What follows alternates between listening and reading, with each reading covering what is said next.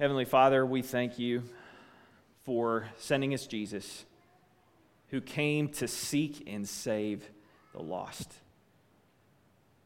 Lord, who instead of remaining in heaven with you, seated at your right hand, chose to humble himself, taking on our form, becoming one of us, and becoming obedient unto death, even death on a cross.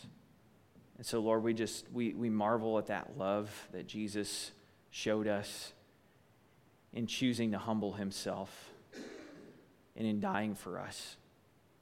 And so, Heavenly Father, as we seek to follow after him and learn what it means to be his disciple, Lord, would you just use your word this morning to teach and instruct us on what it means to return our love to the Jesus who loved us so deeply. And so, Lord, we just thank you for his love. We thank you for your love for us that was shown in Jesus and his sacrifice on the cross. And we just pray that you would send your Holy Spirit on us now, Lord, and just speak to our hearts this morning through your word. Instruct us, equip us, fill us up, and send us out in Jesus' name. And all God's people said, amen. Well, we are in week 2 of a series called The Great Co-Mission, where we're spending a few weeks talking about the mission that Jesus has entrusted us with as his church. And to do that, we're breaking down the Great Commission that we find in Matthew chapter 28, piece by piece, and we're asking how we are supposed to live it out, both in our personal lives and in our life together as a church. So to refresh ourselves on Jesus' words to his disciples in Matthew 28, 18 through 20, let's just read it together one more time. Joe, do we still have that on the screen there? So let's just read Matthew 28, 18 through 20 together, just to give ourselves a little refresher here. Joe's getting it for us. Sorry, Joe. I should have told you to put it up there. All right, let's read together. Then Jesus came to them and said, "All authority in heaven and on earth has been given to me. Therefore, go and make disciples of all nations, baptizing them in the name of the Father and of the Son and of the Holy Spirit, and teaching them to obey everything I have commanded you. And surely I am with you always to the very end of the age." Can we give Joe a hand this morning for putting up with me? Okay. Those are our unsung heroes in the back, and they have a thankless job, so we need to make sure we recognize them on a regular basis. But anyway, so if you recall last week, we said that those words are called the Great Commission because they are a command from Jesus to his disciples. That's what a commission is a command. So that means that for us, that command is not optional, all right? If we're followers of Jesus, that is what we're supposed to do. And secondly, it's not only a commission, but it is a co-mission, hence the name of this sermon series, that Jesus calls us to participate in his mission, right? It's a co-mission, which his mission is to usher in the reign of God's kingdom on earth. So over the next few weeks, we're going to be breaking down each part of the Great Commission. And this morning, we're going to be looking at Jesus' second statement in the Great Commission, which is, "Therefore, go and make disciples of all nations." Now, of course, this statement follows Jesus' first statement that all authority in heaven and on earth has been given to him. So that means that because all authority has been given to Jesus, he's able to make this command to go and make disciples of all nations. And if we accept Jesus as our authority, which is what we talked about last week, accepting Jesus as our authority, our Lord, it follows that we will accept this statement as a direct command from Jesus to be followed and carried out. But when it comes to following this command, I think most people who call themselves Christians understand the basic idea that we're supposed to make disciples But what we may not understand quite as clearly is what a disciple is, because I think this word has become what Dr. Sandra Richter, professor at Wheaton College, she calls it Biblish, which is like one of these Bible words that we kind of throw around and we use it a lot, but we're not really clear on what exactly it means. And I think that's true of the word disciple. Is we talk about being a disciple of Jesus, and we vaguely know that it has something to do with following Jesus, but when it comes to how that is lived out in our lives or what it actually looks like, we're a little less clear on that. And until we have a clear understanding of what it actually means to be a disciple of Jesus, I don't think we're going to really be able to effectively carry out his command to make disciples. It's kind of like learning a new skill for the first time, right? We're talking about fishing this morning. If somebody can tell you to do something, but if you don't even understand the words that they're saying, you're not going to be able to do what they tell you to do. So imagine that Chuck takes me out fishing for the first time, and I've never been fishing before, and as we're getting our poles ready, he tells me to rig my line with a number 2 hook and fasten it with a Palomar knot. Now, Chuck, I know you don't use a Palomar knot, but just pretend you do for this situation. So now, if I've never been fishing before, I'll know that a fishing pole should probably have a hook on it, but I likely won't know what a number 2 hook looks like, and I certainly won't know how to tie a Palomar knot. And the same goes for making disciples of Jesus, right? We might know in general terms what a disciple is, but until somebody teaches us what it actually means to be a disciple, we certainly won't be able to make a disciple. So in other words, we have to first connect with Jesus before we can connect other people to Jesus. We first have to connect with Jesus before we can connect other people to Jesus. So in order to kind of better understand what it means to be a disciple of Jesus, to put some clarity around this word that has otherwise kind of become Biblish to us, I'd like to take another look at that Matthew 4:18 through 22 and zoom in on verse 19 of that passage. Because I believe in verse 19, Jesus gives us a definition of what it means to be his disciple. He says to Peter and Andrew in that verse, he says, "Follow me and I will make you fish for people." All right? So in this statement of Jesus, he teaches us that a disciple is primarily 3 things. It's a person who is following Jesus, it's a person who is being changed by Jesus, and then it's a person who is on mission with Jesus. So I'd like to just talk about each of those things individually this morning. So let's start with a disciple as a person who is following Jesus. Because that's Jesus' first command to any of his disciples when he calls them, is simply follow me. Right, and in every case, the response of his apostles, the 12, was to leave their old lives behind and to follow wherever Jesus led. Right, so Peter and Andrew, when he issued that call, they left their nets. James and John, in the same passage, leave their father. Matthew, he left his tax booth. Right, so they all leave their old lives behind and follow Jesus into a new life. And they were only able to follow Jesus into a new life because they made the choice to leave their old lives behind. And when it comes to our own lives, I think a good question to ask yourself when it comes to your own commitment to following Jesus is, would I give up my life as I know it today if that is what Jesus required of me to follow him? Now, chances are Jesus may not require that of you to follow him, but that's a good question to ask ourselves to gauge our commitment to following Jesus. Would I give up my life today as I know it? As I know it. All right, so, and that's a tough question. If you think about the story of the rich young man that came to Jesus in Matthew 19. He came to Jesus and he asked Jesus, he said, "Teacher, what good thing must I do to inherit eternal life?" right? And Jesus replies, of course, he says, there's only one who is good, and if you want to enter life, keep the commandments. And he keeps pressing Jesus. He goes, well, which commandments, right? Because clearly he wanted to build his case before Jesus. And so, of course, Jesus kind of gives a summary of the commandments. And the guy goes, well, I've kept all of those things. What do I still lack? What do I need to do?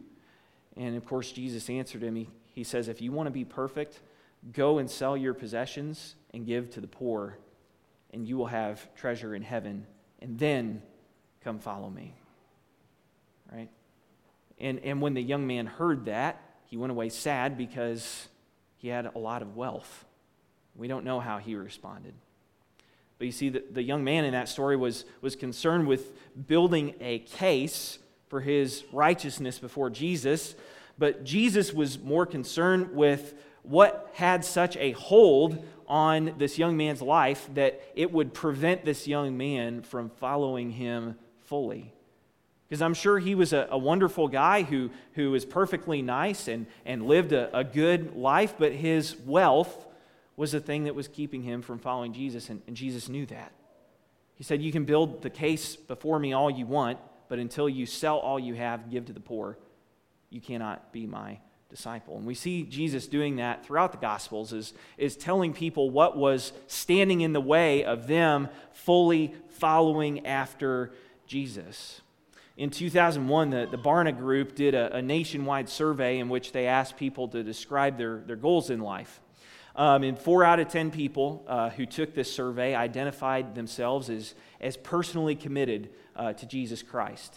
Some of these people were pastors, others were staff at a church, and others were even active churchgoers, but not, get this, not one person who took that survey said that their goal in life was to be a committed follower of Jesus or to make disciples. Not even the pastors who took that survey, not a single one said that their goal in life was either to follow Jesus or to make disciples.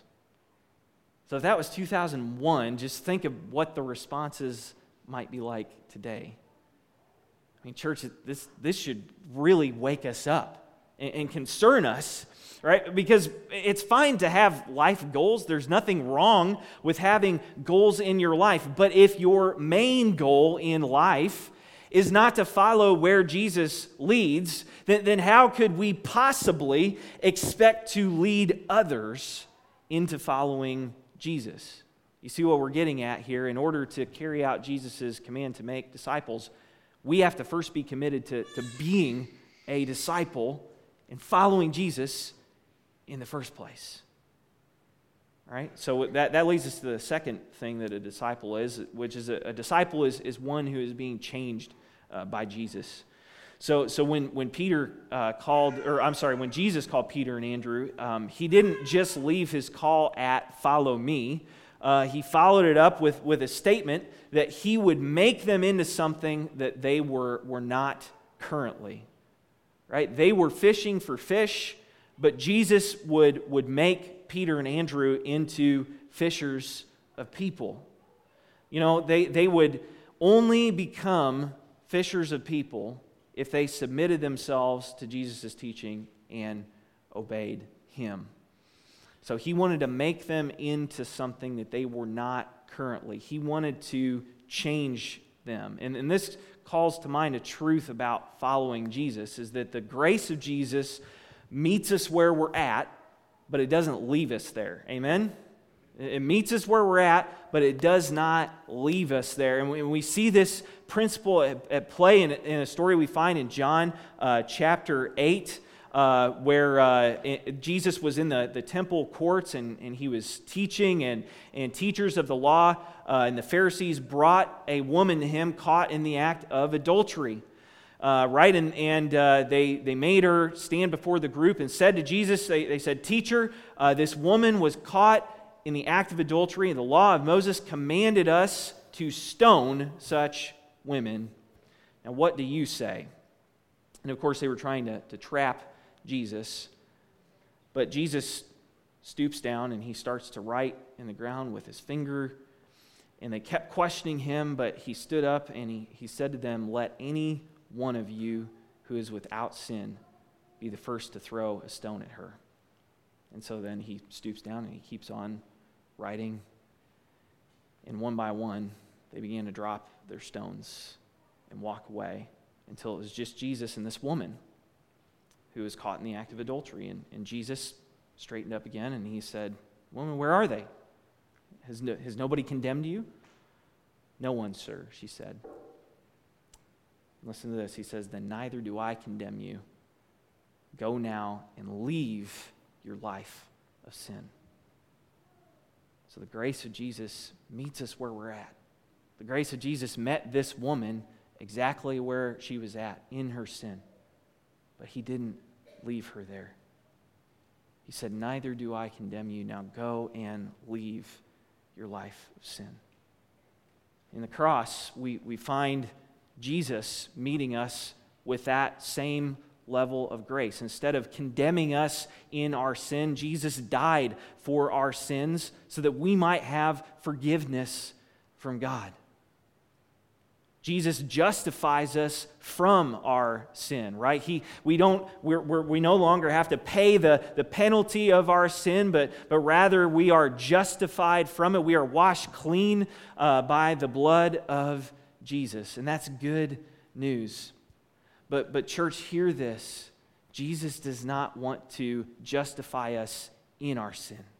He wants to justify us from it. He doesn't want us to remain in our sin and say, "Well, I guess it's okay that I can just kind of keep living however I want because Jesus is going to forgive me." But rather, he wants us to go and leave our life of sin. And through his Holy Spirit, he gives us the power to do that. He gives us freedom from the previous life that we were living, that our past, not only does our past guilt no longer have a bearing on us, but all of the sins that used to own us and control us and drive our lives no longer have a bearing on us because we have been given freedom in Jesus, and that is good news. Amen, church?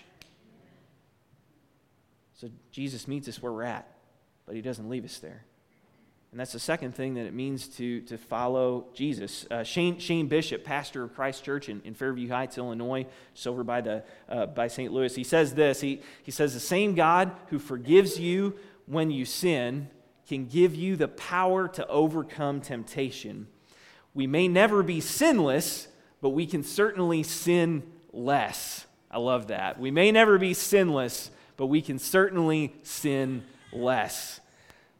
Because remember, a disciple is one who is being changed by Jesus. Changed by Jesus, leaving that old life of sin behind. Finally, a disciple is one who is on mission with Jesus.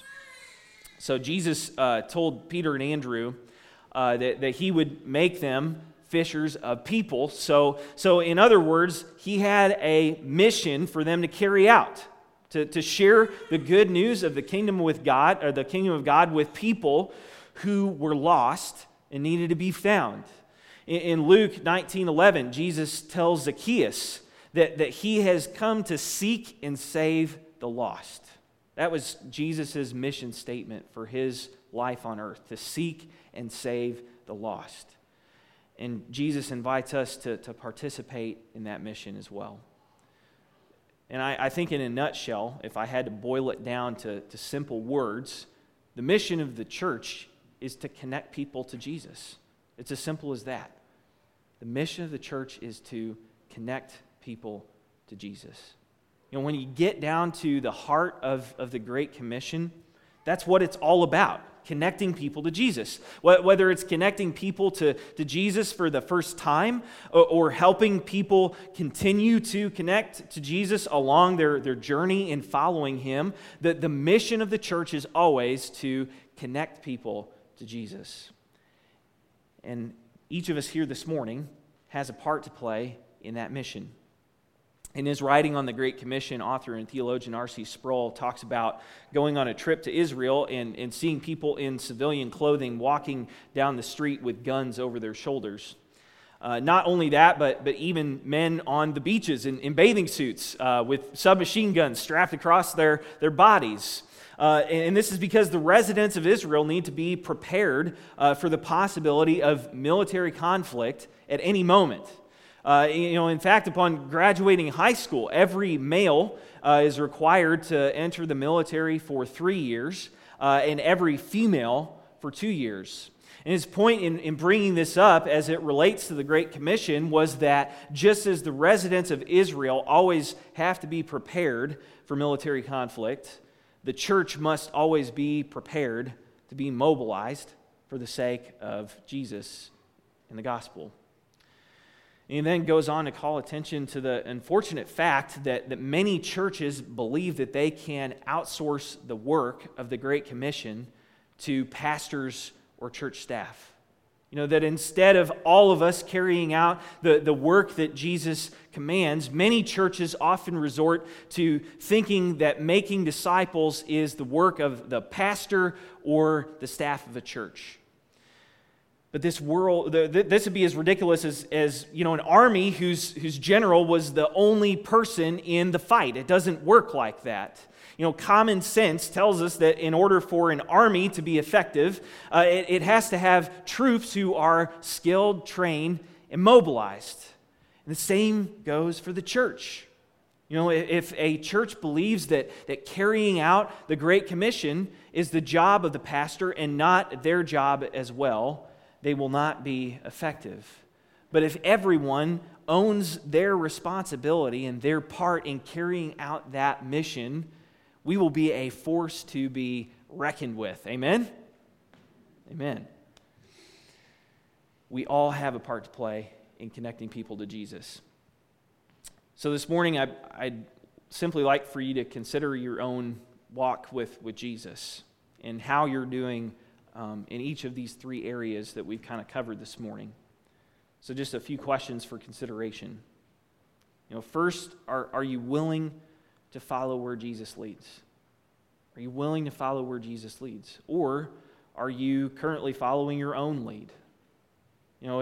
If you're following your own lead, what things stand in the way of you following Jesus? What things stand in the way? Second, are you willing to be changed by Jesus?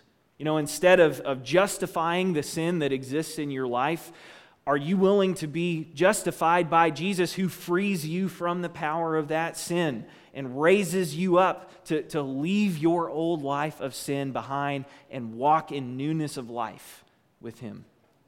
And then third, are you willing to participate in the work that Jesus wants to share with you?